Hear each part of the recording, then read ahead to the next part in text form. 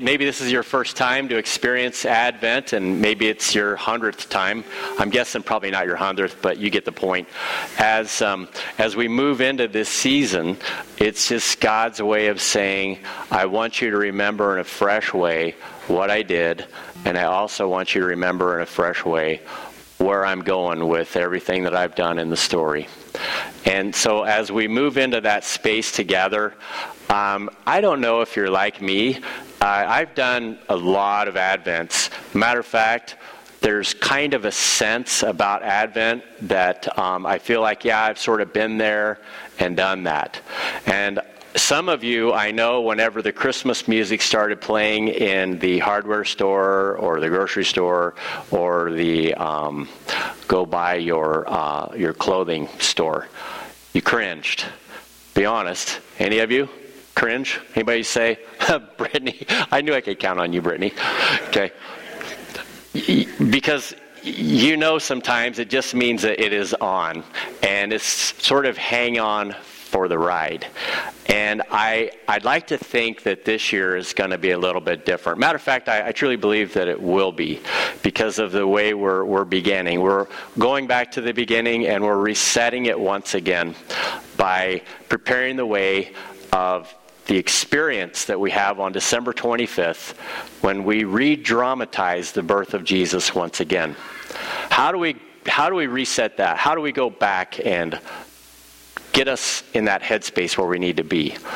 Well, I thought about it because here we are, we're trying to bring a child into the world, and we're thinking about all the processes that are involved in making that happen, and we realize that perhaps there is a way of comparing it to our own experiences. And maybe if you're like me, you've had an experience in this department. And it began something like this. Guess what? We're expecting. And that wasn't me saying that. That was somebody saying that to me. And my thought was, I'm not ready. I am not ready for that. I knew it was coming. I know how it happens. I know that the possibility of it happening loomed large, and now it is on. But I felt like in the reality of everything that it meant, I honestly was not ready. And my thoughts just started racing. Another human being is going to be coming into the world, and it's not going to be very long from now. And I don't know if I can do it. I don't know if I can be a dad. I don't know if I can be a provider in that way. I don't know what this is going to mean. I don't know how this is going to change my life. And maybe if you're a guy, you've been there. And the good news is there are people who are other guys and other gals who have gone before the newbies, and they've sort of paved the way. We were actually given some advice on what you do whenever you know that you're not prepared, that these are things that you can do to get yourself in that space where you're ready, or at least mostly ready. And perhaps your experience whenever you became aware of that moment went something like this. Now, if I remember correctly, there was a list given to us, and I'm cataloging it over time, and it seems like people said at one point, if you want to have kids, you should start off by getting a dog, because a dog is a starter kit for kids. Am I right? Okay, you have cats, they do one thing. Dogs are different, aren't they? Dogs are emotional. Dogs are, no offense to anybody, drama queens. Dogs require a lot of attention. Dogs actually take a significant chunk of your life away from you. Dogs, well, they make messes. Dogs have to be cleaned up afterward. Dogs, well, funny thing about dogs, everything I just said, and I'll pile on a little bit more even. Honey, let's go to that place for a few days. Oh yeah, the dog. Okay? So all of those things are bundled into the starter kit. And they're a way of helping you to prepare, because they condition you to know what it's like. Now, I'm not going to say that whenever I was a child and my parents looked at me, they're like, he's not bad looking for a dog. No. They may have had a dog, may not have. I don't know. I didn't ask. But I know this. The comparisons run pretty deep. The The cool thing about a dog is why we have them in the first place, and that is they provide so much meaning and richness, and we attach to them, and they become really part of our family. And so many other things that go to describe the way of life with a dog just, I think, fit hand in glove in the process. And so the first thing people tell you to do if you're thinking about having kids, get a dog. The second thing is, when you know that it is on, well, you need to take your vitamins. Now, I don't necessarily have to take them, but she does, because she's going to be building something inside her body, which is just mind-boggling. When that's going on, she's going to be thinking, what do I do when that day comes? And a lot of people recommended a book at the time called What to Expect When You're Expecting. Anybody remember that? I don't know what the Bible is for that, but that's something that was that thick. And I'm like, honey, that's thicker than the Bible. That's a lot of information. I didn't make any comments like, but you're going to be sitting around a lot, so you'll have time to read. I didn't go there. I didn't even think about going there. I just know people have gone there, and that could be a trap that you'll fall into, which reminds me, number 4, husband, there are many traps that you will fall into along the way. It's okay. Pick yourself up, dust yourself off, and do what you need to get done to get it done. After you read What to Expect When You're Expecting, then you go through the process of, first of all, hoping somebody gives you a bridal or a baby shower. And the baby shower's basic purpose is to create the conditions where people are generous towards you because they feel sorry for you, because they know you're getting ready to lose a lot of sleep for a long time. And they give you cribs, and they give you changing tables, and they give you this round thing. It's about this high, it's white, and it's kind of cylindrical. And when my wife pulled that out, I'm like, what the heck is that? And she says, well, somebody said, this will be the most important one of all. Well, turns out Diaper Genie was your best friend. And it kept the place smelling like it needed to smell because it did its job. You're not prepared for any of this stuff. Well, there are a few more accoutrements, but the bottom line is, whenever you're told you are expecting and you're looking at your space, you realize if the baby were to come tomorrow, we wouldn't be ready. There is no space here for us to be able to say to the baby, this is a good place for you to land. So you got a lot of work to do. Not only that, there's classes that you have to take. And I don't know if you guys took classes, but they were called at the time Lamaze classes. I don't know if that's still the same, because I know all this stuff kind of changes. But what it did was it helped the husband and the wife to be a team whenever it comes to the actual delivery process. That's what we were told as we were walking in. But what completely caught me off guard whenever I was walking in was a girl named Fran, who was the first girl that I kissed in 7th grade. And she looked at me and I looked at her, and she said, hi, Leonard. And I said, hi, Fran.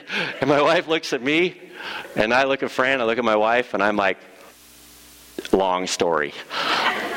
There was no way I was going to bring up, that. So here I am in a very uncomfortable place, doing something that's completely beyond my comfort zone, and knowing that this is just going to be an epic fail out of the gate. Well, you kind of rise to what's expected of you. And sure enough, fast forward through the Lamaze classes to that time where we're getting ready to go. Oh yeah, the next one on the list is when you know that it's getting ready to be time, gas the car up. And keep the car gassed up, because we're almost 15, 20 miles away. And you don't want to run out of gas when she says, honey, it's time. But the way that she brings that to bear upon the situation isn't what you would expect. And it was something to the effect of somebody who ate prime rib, and then the prime rib obviously wasn't agreeing with you. Obviously you have food poisoning. Obviously I'm concerned about getting it myself as I'm waking up in the middle of the night wondering why she's throwing up. And I said, is there anything that I can do to help you? She said, yeah, I think we are ready. And then, you remember when I said when I first heard that I was expecting with my wife? The delayed aftershock was then, it's time. And somewhere in the next 24 hours, there's going to be another person in the mix. That set in, and my brain was just spinning. So here's what I do. I know that I didn't do well in the Lamaze class, so I'm thinking it's time to crash this course. I pull out the Lamaze book, and I start going through it. And she looks at me, and then looks at the book, and she just tears out of my hand and says, it's a little late for that. So I'm like, whatever you say, dear. And I'm thinking, car. We need to get in the car and we need to go. And it's a good thing we had lots of gas because I drove in excess of the speed limit by 2. And as we arrived at our destination, I'm just praying that I'm not going to be that guy that you hear about that delivers the baby in the car. Well, God being gracious said, no, it's not going to end that way, but it's still going to be bumpy. As the child is wanting to come out, and as the mother is saying, I want you to come out, she's getting upset. And I'm thinking, I'm not very good at this Lamaze thing. Maybe I could go into the bathroom and just kind of read the book a little bit. But then I'm looking at her mom, who's looking at her daughter in distress, and then she's looking at me. You're the reason why she's in so much pain. And what am I going to say? No, it was somebody else. I mean, that's going to fly. So I couldn't blame shift on that one. I had to own it. And I just realized something, that all of this pain that I'm having to go through, well, I can't say to my wife, you would not believe the pain that I went through to have this kid. Never. That's a trap you fall into. You never tell anybody except people in church 25 years later, hoping that the edge is off a little bit. Well, that is what it takes, I think, to prepare the way. The bottom line is, you're never prepared. You're just never fully and totally prepared. But I think that's why we use that as an analogy, because it's God's way of saying, my son is going to come into this world in the form of a child, and I can assure you, no one will be prepared. This will be something that will be so mind-blowing and so profound and so deep and yet so uncharacteristic of anything you would imagine, there's no way that you can be ready. And that's why I think we just have to ready our hearts for whatever. And I can tell you, after having 2 other kids, it went better because I kind of knew what to expect when we were expecting not only a child, but even a Savior, who, as we go into December 25th, my hope is that we can just take all of these experiences that we're having in the Word and that are going on inside of our lives, that God is doing personally to prepare us for what is the true meaning of Christmas. I got to think that God is going to use this season for all of us to get us as ready as we can be. So I'm going to just stop right now, and I'm going to ask you to bow with me, and I'm going to ask God to help us along the way. Father, as we just move into an Advent experience together, and you look at each of our hearts, we know that you love us where we are at, but you have so much more in store for us that we are not ready for. That we ask that as we move through Advent season, it is just one season amongst many where we get ourselves ready to be with you forever.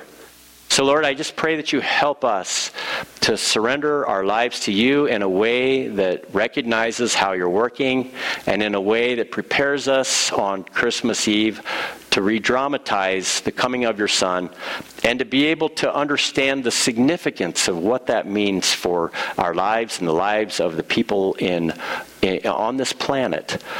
And as we just think about all the ways that a small child disrupts so much, we are grateful for the way you've disrupted our world up until now. by being that presence, that faithful presence that we can always call to whenever we are in need. And I ask these things in Jesus' name. Amen. I forgot to tell you guys that the first thing, or the last thing on the list, that should have been the first thing, but it's the thing that became the last resort whenever I was alongside my wife expecting a child and realizing that I was in way over my head, was to pray. And I discovered that my spiritual life actually took on a different meaning in the process of bringing a child into the world. And I realized that we had, our kind of ups and downs, and it was challenging, to say the least, and yet it caused us to realize this thing has to have the engagement of God in the process, which is what prayer is. It's a way of saying, God, will you help us? Will you help us to be ready? Will you help us to do what we need to do when we're called to do it? And as we're basically looking backwards and we're realizing that the more things change, the more they stay the same, God, I think, is preparing the way for his son to come into the world, and believe it or not, a lot of people had been praying for a long time. Matter of fact, the scripture that we're going to read describes a setting where a prophet, Malachi, is calling out to the people that are the ones who are willing to hear the word of God under conditions where most people are against the things of the Lord, and they're a small minority, and they're frustrated. And as we read the text, you'll know why they're frustrated. And here we go. In Malachi 2, verse 17 and following, it says, "You have wearied the Lord," Malachi says, "with your words. But you say, how have we wearied him? By saying, everyone who does evil is good, and in the sight of the Lord, and he who delights in them." Accusing, basically, and complaining about God is looking at all the evildoers, all of the abuse, all of the exploitation, all of the corruption, all of the criminality that's happening around them. And they're basically saying, God, you're not doing anything about this. When are you going to stop allowing these people to carry on the way they do? It gives us the impression that you're on their side. And you ever feel that way? Where you look at the world and you see evil seems to prevail, or corrupt people seem to get over on other people. Innocent people like the elderly and others get exploited. And you just look at the long laundry list of things that happen around you and things that have happened to you.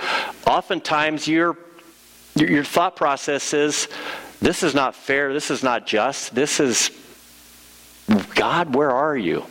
And that's what Malachi said.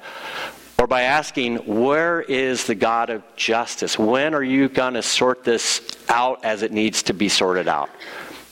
And Malachi says these words from the Lord. "Behold, I send my messenger, and he will prepare the way before me. And the Lord whom you seek will suddenly come to his temple, and the messenger of the covenant in whom you delight. Behold, he is coming, says the Lord of hosts.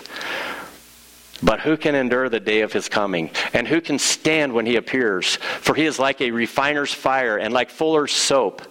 He will sit as a refiner and purifier of silver, and he will purify the sons of Levi and refine them like gold and silver, and they will bring offerings in righteousness to the Lord. Then the offering of Judah and Jerusalem will be pleasing to the Lord, as in the days of old and in the former years. Then I will draw near to you for judgment.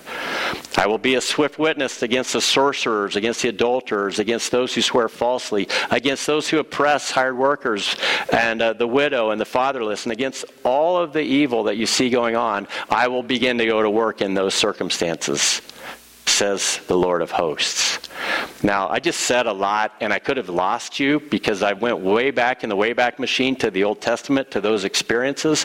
But my guess is you can relate, if I just sort of unpack this a little bit for you, to what's going on.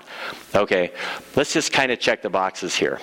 Any of us in the room ever feel like bad things happen to good people? Anybody feel like bad people seem to get away with murder? Anybody ever feel that? Okay. Anybody ever hear stories of elderly people getting exploited financially? You ever experience that yourself? Anybody ever have somebody who who told lie after lie after lie, and no one called him out on it? Well, just looking at the list of things, sorcerers, adulterers, swearing falsely, it's just another way of saying, God, we know these things are bad. They're not healthy, they're destructive, and they have an impact way beyond the people that commit these crimes against God's law. And God's concern isn't so much that every wrong is righted right out of the gate. His concern really is how you and I are going to respond to this stuff based on a couple of things. One is, God is pretty patient with the process. One thing that came out here was that he was kind of letting it go. And in time, whenever the time was right, he was going to call it up. But I think his goal was to help people come to their senses and realize, yeah, I need to get right with the Lord. This Christmas, sometimes around Easter, people will feel so overwhelmed with the spirit of the season, especially on Christmas Eve, that it's like God just breaks in a deeper way, and they feel something profound. And I've even heard people say, yeah, I need to start going to church. I need to start getting my life right. And I think that's what God is hoping will happen as he's preparing the way for something pretty epic. And maybe he's been patient with you and I in those ways as well. Maybe you're one of those people like myself who said, had God came after me, I would be that person on the list, and I know it wouldn't end well, and probably lightning bolts should come down through the ceiling right now because I'm here. But what Malachi is saying is God's just waiting. He's waiting for people to come around. But he also knows that that time is going to have a definite ending. And what do we do in the meantime? Well, we pray. We talk to God. We connect with God. We begin to draw close to God. And the reason I say that is because of some barriers that are put up in this text. It's so loaded. He talks about judging the sons of Levi, who are the family of the priests. You see, it would be like you going to church, and the pastor's up here, and he's basically saying this: you guys are all losers, and God probably doesn't want to hear your problems. Meanwhile, I'm just kind of living on the fatted calf up here, gravy training off of the situation. But if you took a magnifying glass to my life, you would find that my behavior is probably on par with the lowest common denominator of society. The bottom line is people were coming to the temple, and the religious leaders were not doing anything that represented the purposes or the characteristics of God. They were just behaving like everybody else. And this was frustrating for the Lord because of all things, his expectation, not only for pastors and people that lead in this way, but for all of us, is that we embody the characteristics of the God that we worship. And I think the best way to do that is to stay in constant communication with him. But the priests were shutting even that out. People were coming to the temple, and they were sort of bottlenecking the process. But here's what God saw. He saw something. People were turning on CNN, and they kept hearing, oh, the economy's going to crash. They kept hearing that there are warring armies that got their sights on our country. They kept hearing that people who are banking are really getting over on other people. They kept hearing that sorcerers and people involved in pagan worship are prospering. They kept hearing all these things when they turned on the news, and they were starting to lose heart. And there were other people who were saying, we've been in this space where all these things have been going on for so long. We'd like to believe that there's a place where we can go to find some hope. And for Malachi, what he saw going on was there was a bunch of people like yourself and myself who were pretty sick of what was going on around them. And they were wanting to get back to the ways of God. But the problem was the priests were bottlenecking that process, and it was really getting God frustrated. A revival actually was getting ready to break out, and the priests were just kind of sitting on their hands while there was work that needed to be done.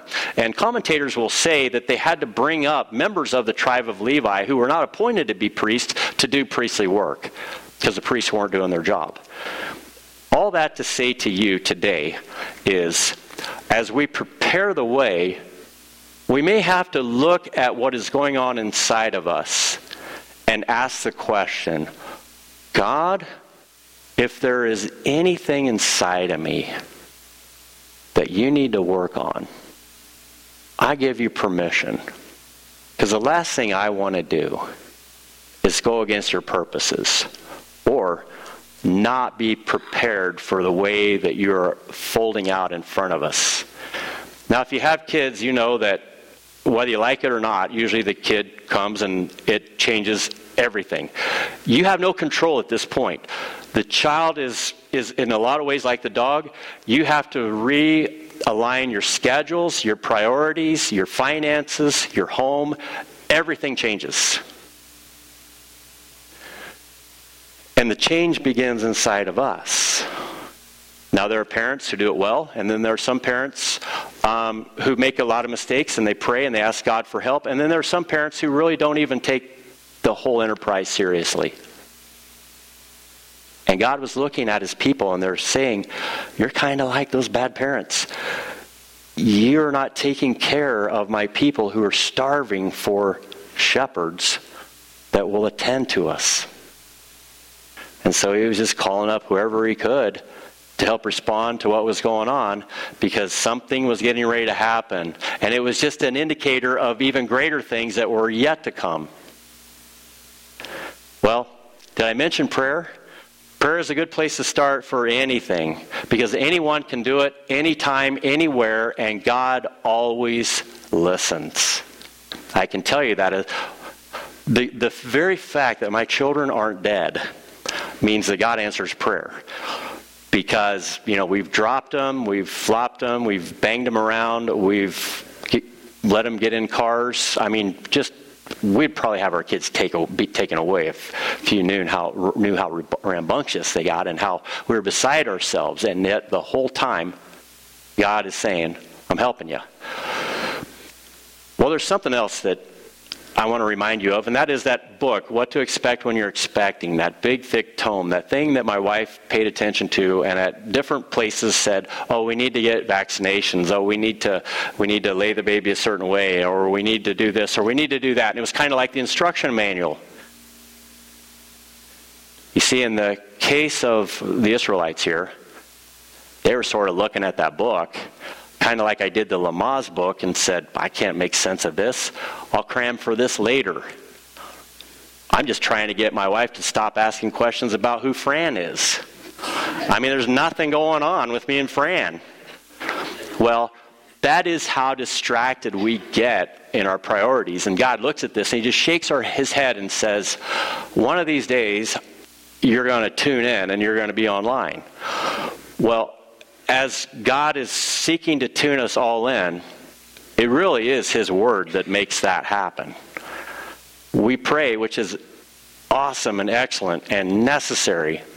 But the only way we can get clear categories for how we filter the things around us, how we see what this is all about, or who I'm supposed to be as a dad, or how it is that we're supposed to be a family, or what characteristics are supposed to define us as a family. I have to be honest with you, and I'm saying this not only as a pastor, but just as a believer. The Bible has been the place that I've gone to find out how to relate to the people that are closest to me. And not only has the Bible given me the categories to see, oh yeah, I used to be angry, I used to be jealous, I used to be short-fused, I used to be frustrated, I used to be all of these dark things. And then I prayed. And then I started reading the Bible.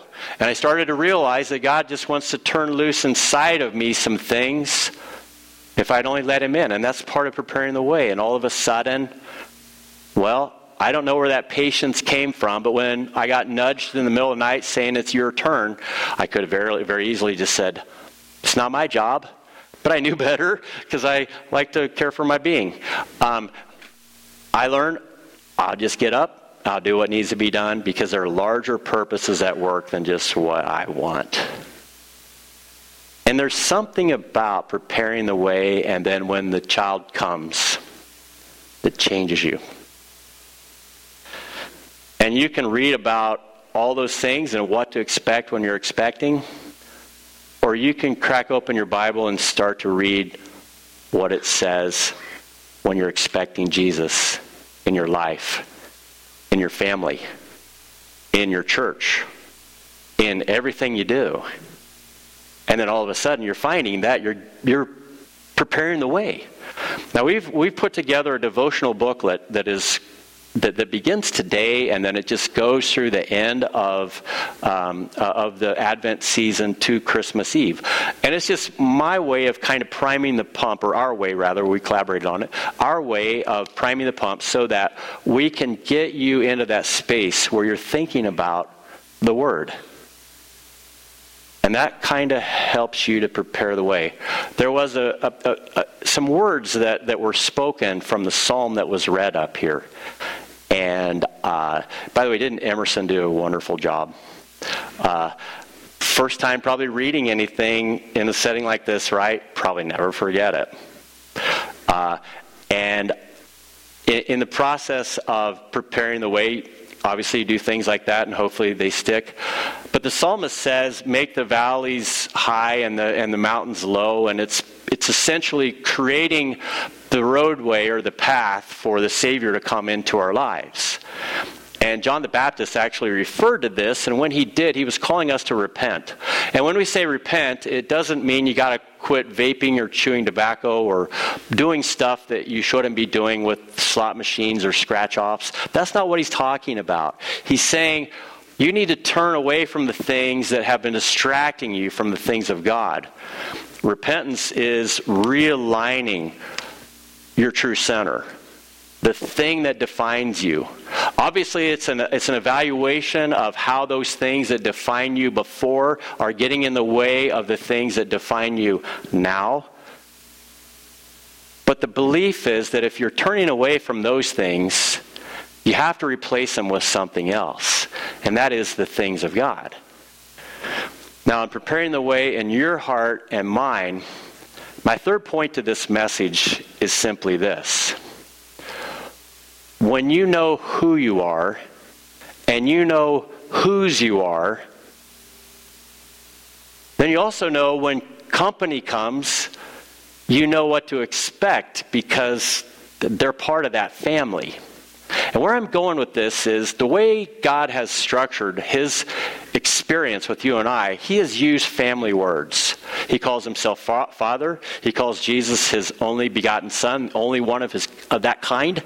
And it's God's way of saying, I want to relate to you in family terminology, because you're going to find that the way you relate to each other as family and the way you relate to brothers and sisters in the church are actually very parallel, because it's just two different families at work. One you're adopted into, and the other one is usually biological if adoption isn't part of it. But at the end of the day, it's a way of saying, I belong to these people. That's my identity. These people, whether it's your family by name or your family after the name of Jesus, that is the thing that you got to keep tethered to. Now, when you prepare the way, it's a long process. Now, my kids are sort of getting on the other side of us having those formative experiences. But I do know this, what we do in those years before they go off to college and then on to their vocation, what we do is just basically try to help them to be ready, to be prepared. It's day in and day out. It's a process of being faithful to the process of their development. And God is involved in the process of your development into his family, day in and day out. He's orchestrating things in the background. There are times I know when you and I say, God, what is taking you so long? And maybe the time is a season of pain, a season where we don't have resolution, a time where we're having to plow through something and it just seems to take forever. There are times when we see our elderly people dealing with difficulties. There are times when we see our kids going through seasons, and we ask the question of God, why is it taking you so long? And there's no harm in saying that, because there are many Psalms, including this word from Malachi, where people are complaining about God. But here's the problem. They aren't praying, and they're not really attending to the Word. They're just frustrated. And so maybe Malachi is saying, you're taking all your complaints about God, and you're bending each other's ears about how God is not doing what you want him to do. How you're going through this painful moment and God's not showing up, and how maybe you're not real happy with God right now. And you know what Malachi said? That's all well and good, but you're not talking to him. And so stop bumping your gums and pray.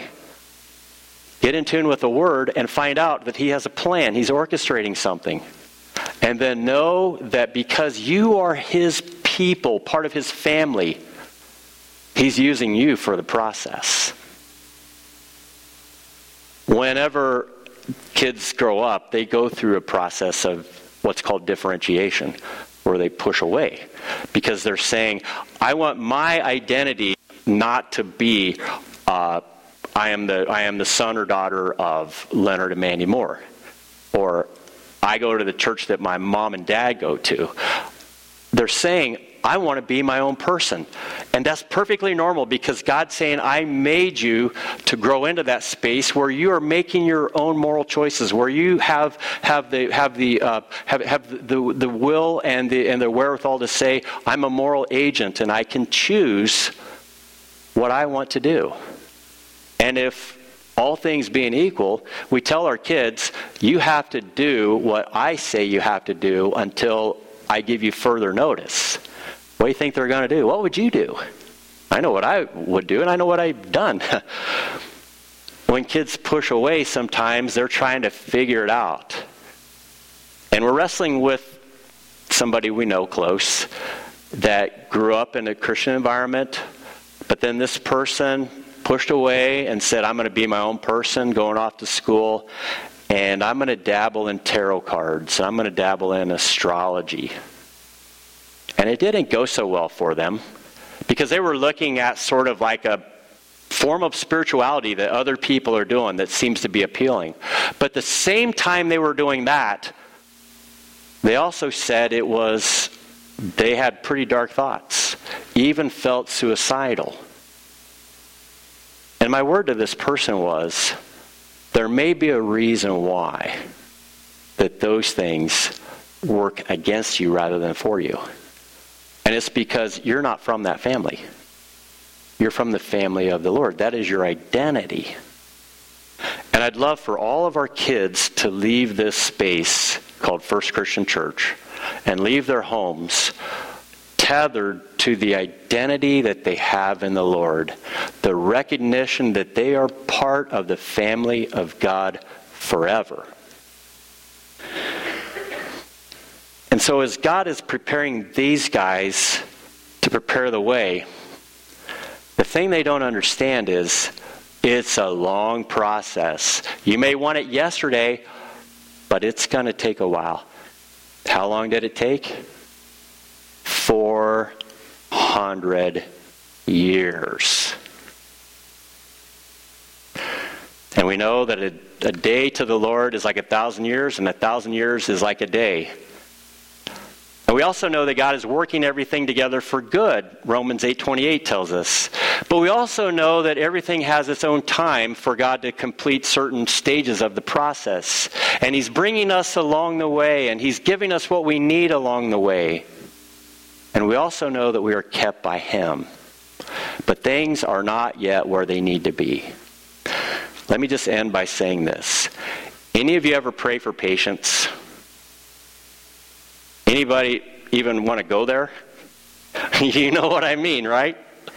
So if you do, you'll get opportunity to do that, to learn it, the hard way. Patience is one of those things that it's a four-letter word for a lot of Christians because it just means it's going to take a while. We're too impatient. But what I like about the word patience is actually what it entails. It means waiting for a process to mature, to come to completion. And sometimes the process for one thing is longer than another. And God, who is the Father and orchestrator of it all, is not only working in your life, but he's working in that person's life and that person's life and that person's life. And sometimes they're all working in a way that he's using them to build you up. And sometimes he's using you to build them up in the process. And it's just how he orchestrates things behind the scenes. And all that God wants us to do is be faithful to him and to his purpose. And to know that he has our backs. And to know that there's going to come a time when evil is judged. And to know that we have a Savior who keeps us from feeling the wrath of that. And to know that he has something in store for us that's a hope beyond this. 400 years later, Jesus comes into the world as a baby. And the parents are about as prepared as they're going to get. But it's still not enough. And what I like about that imagery is, with you and I, we're never fully prepared. We're never going to get all of our ducks in a row. We're never going to have everything in order that we can finally get serious about the Lord. You just kind of jump in and start swimming. And he'll make sure that you don't drown. He'll also make sure that by the end you're a good swimmer. And he does so much to carry us along the way, that as we prepare for Advent, I just want to ask you this. Are you willing to be part of a family like no other?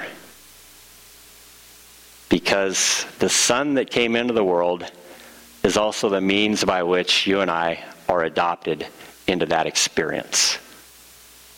And that becomes our new and our true identity in him. It keeps us tethered. It keeps us from going crazy. It keeps us hopeful. It causes us to just turn off the news and say, don't really care about that anymore. Don't worry about it anymore. God's in control. Would you bow with me? Father, as we just end our time in your word and we prepare our hearts and our minds for you, we start by praying and just asking, Lord, in a spirit of surrender, that you would move through our hearts, our minds, to give us a fresh vision for what it means for your Son to be born into our world. And Father, I just pray that you begin to work in every life and every family, that the experience of who we have together in Christ begins to influence everything that we have together with one another. Father, just help us in our burdens to know that you bear them alongside us, and help us in our faithfulness to prepare the way for you to be seen and heard. Just bless this Advent season as we go through it together in a hopeful posture, trusting that everything that has come to fulfillment to this point is a reminder of everything that you have yet to unfold in the road ahead. And we thank you, Lord. In Jesus' name, amen.